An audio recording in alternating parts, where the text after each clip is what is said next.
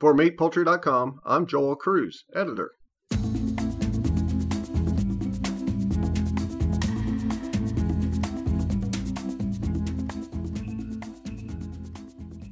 Peterson's Natural Farms, by the way, that's Peterson's with a D, in Hamilton, Texas, is a bacon processing success story, led by two bona fide cowboys, Cody Lane, president, and Neil Dudley, vice president of sales. But don't let their signature cowboy hats and the boots and their aw-shucks personas fool you. Lane and Dudley are savvy and focused businessmen who've grown their company from a humble, small, bacon-focused business to a respected processor of natural, antibiotic-free premium bacon products that is somewhat ironically targeting the health and wellness food segment. Meat and Poultry visited Peterson's in 2016 as part of a plant feature, and we've watched the company evolve in the ensuing years to a thriving specialized processor that has grown in terms of product offerings, number of employees, and especially its marketing approach. In part one of this two-part podcast, I caught up with Neil Dudley to get an update on the company, how his role has evolved, and even how not every new product idea in the meat business turns to gold. Neil is a charismatic cowboy with an interesting story to tell about bacon, business, and even life. So saddle up and take a listen.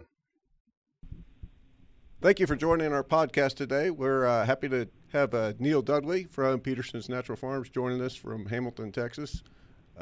Neil, thank you for joining us today. Man, Joel, I appreciate it. Shucks, I just love talking about Peterson's. I know you do. And you say it this is my Texan popping out, Mimi. You said it right. You said it right, Peterson's. And I always like to clarify, that's with a D, because most everybody wants to put a T in there, and you just won't get the right Peterson's if you put a T.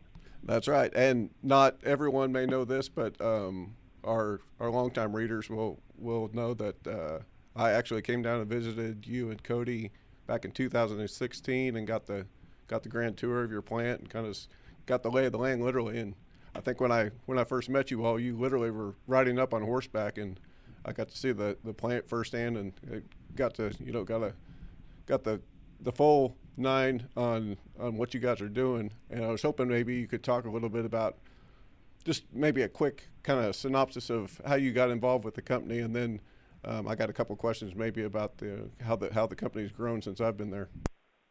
Yes, sir. You bet.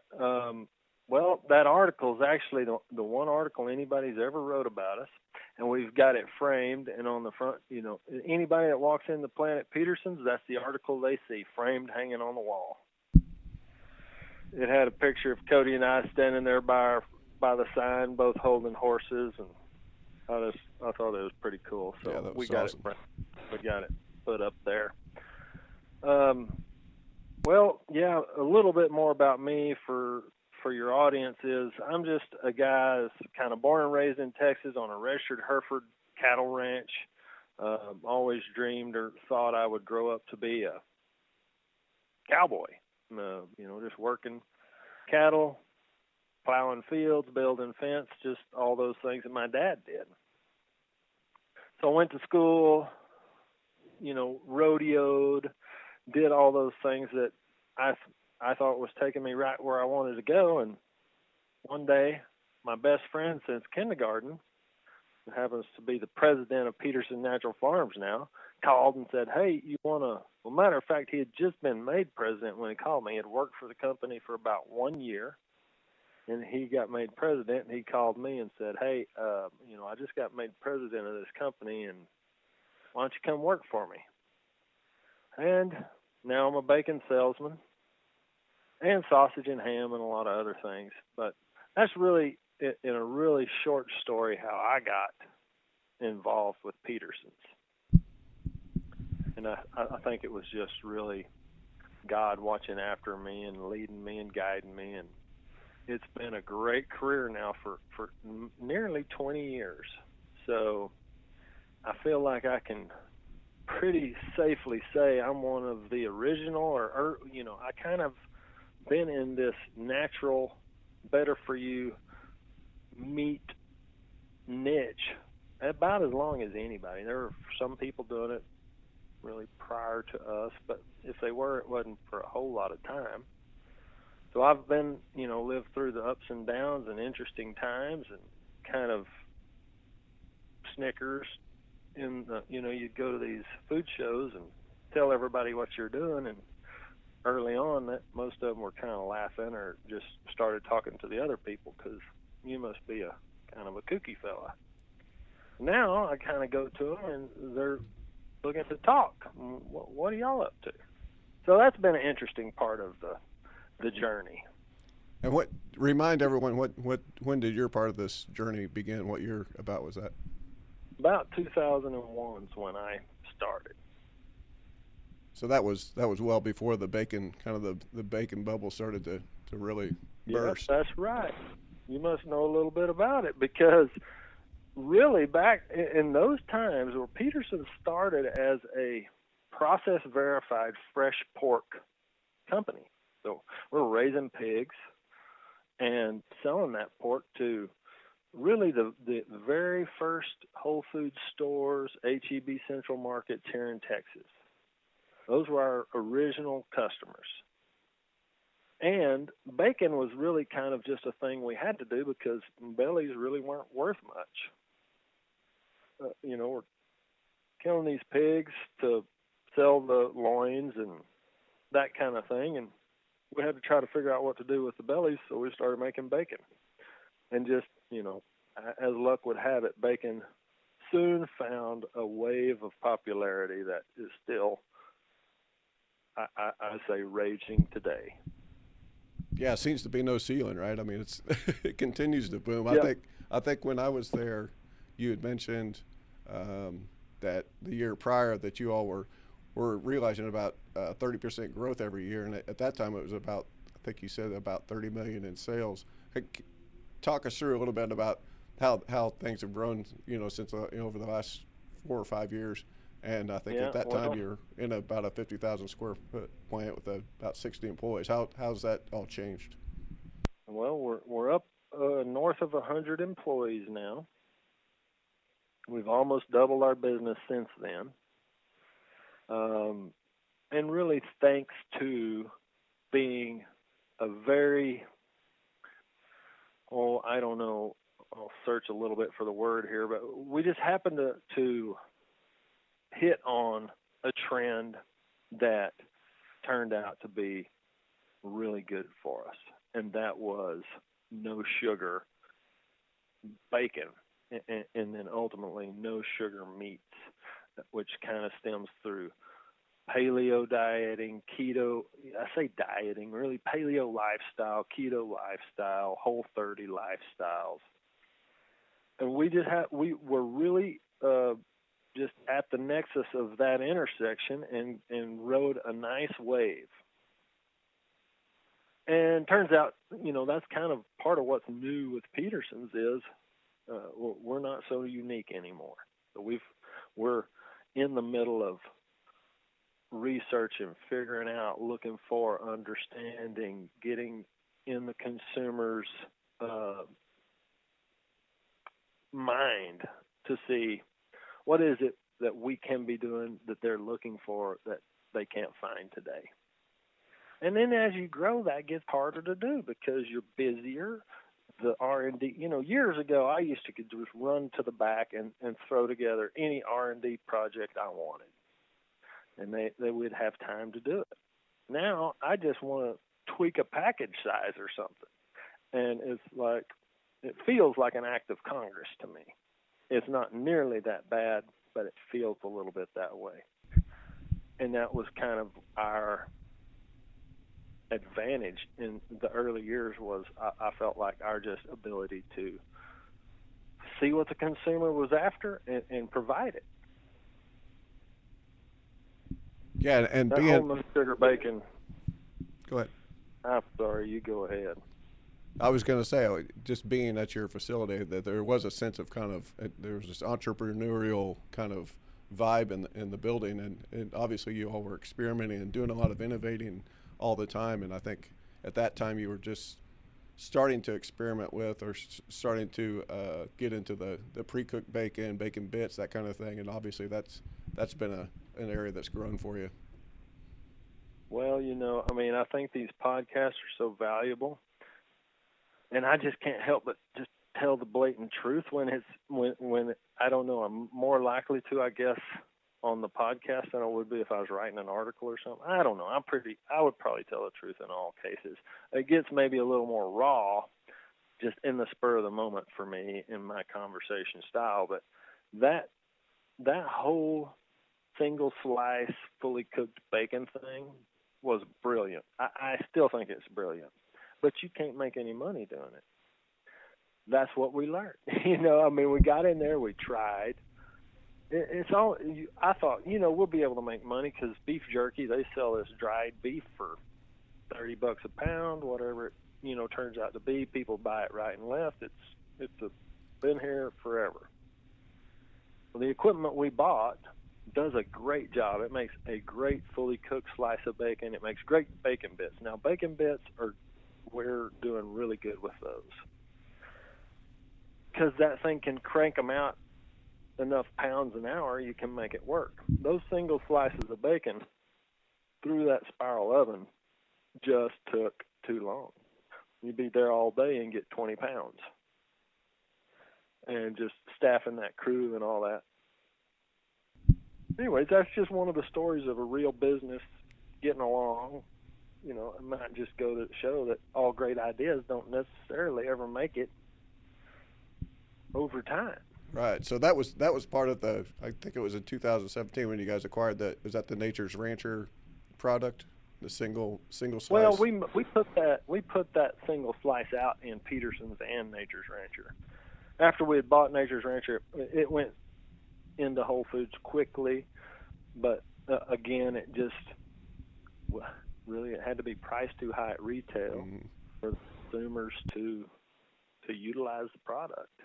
So it's just fizzled. We're still selling some in a few places, and that it was doing well, but it didn't turn out to be the boom in our business that I thought it would be. I mean, if I could get one of my ideas to hit out of 500, we'd be in good shape. Sure.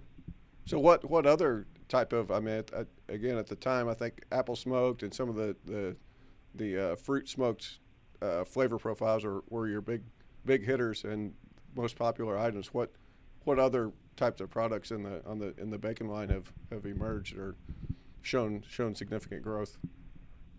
Yeah, well, for us, since the last time we talked, it's been no sugar bacon. That's it. I mean, apple bacon does well. Apple wood smoked bacon, cherry wood smoked bacon, they all do well. We have, I think a reality of our business is over time we have always been able to ratchet up the claims that we use on our products to a place where other people weren't willing to go. And it turns out more and more people are willing to go where we are in today's market. So, a lot of people have apple bacon, a lot of people have cherry bacon, everybody has uncured bacon, everybody's using these no antibiotic ever pork bellies and pork. The places we're winning are kind of places we can go that not everybody else is non-GMO and organic. And it's almost turned out with our customer base that no matter what we do, we're not putting sugar in the products anymore. We've got a full line of deli meat out with no sugar, a link line of sausage, about 5 different flavors, no sugar, a whole bunch of breakfast sausages. Our hams are all no sugar.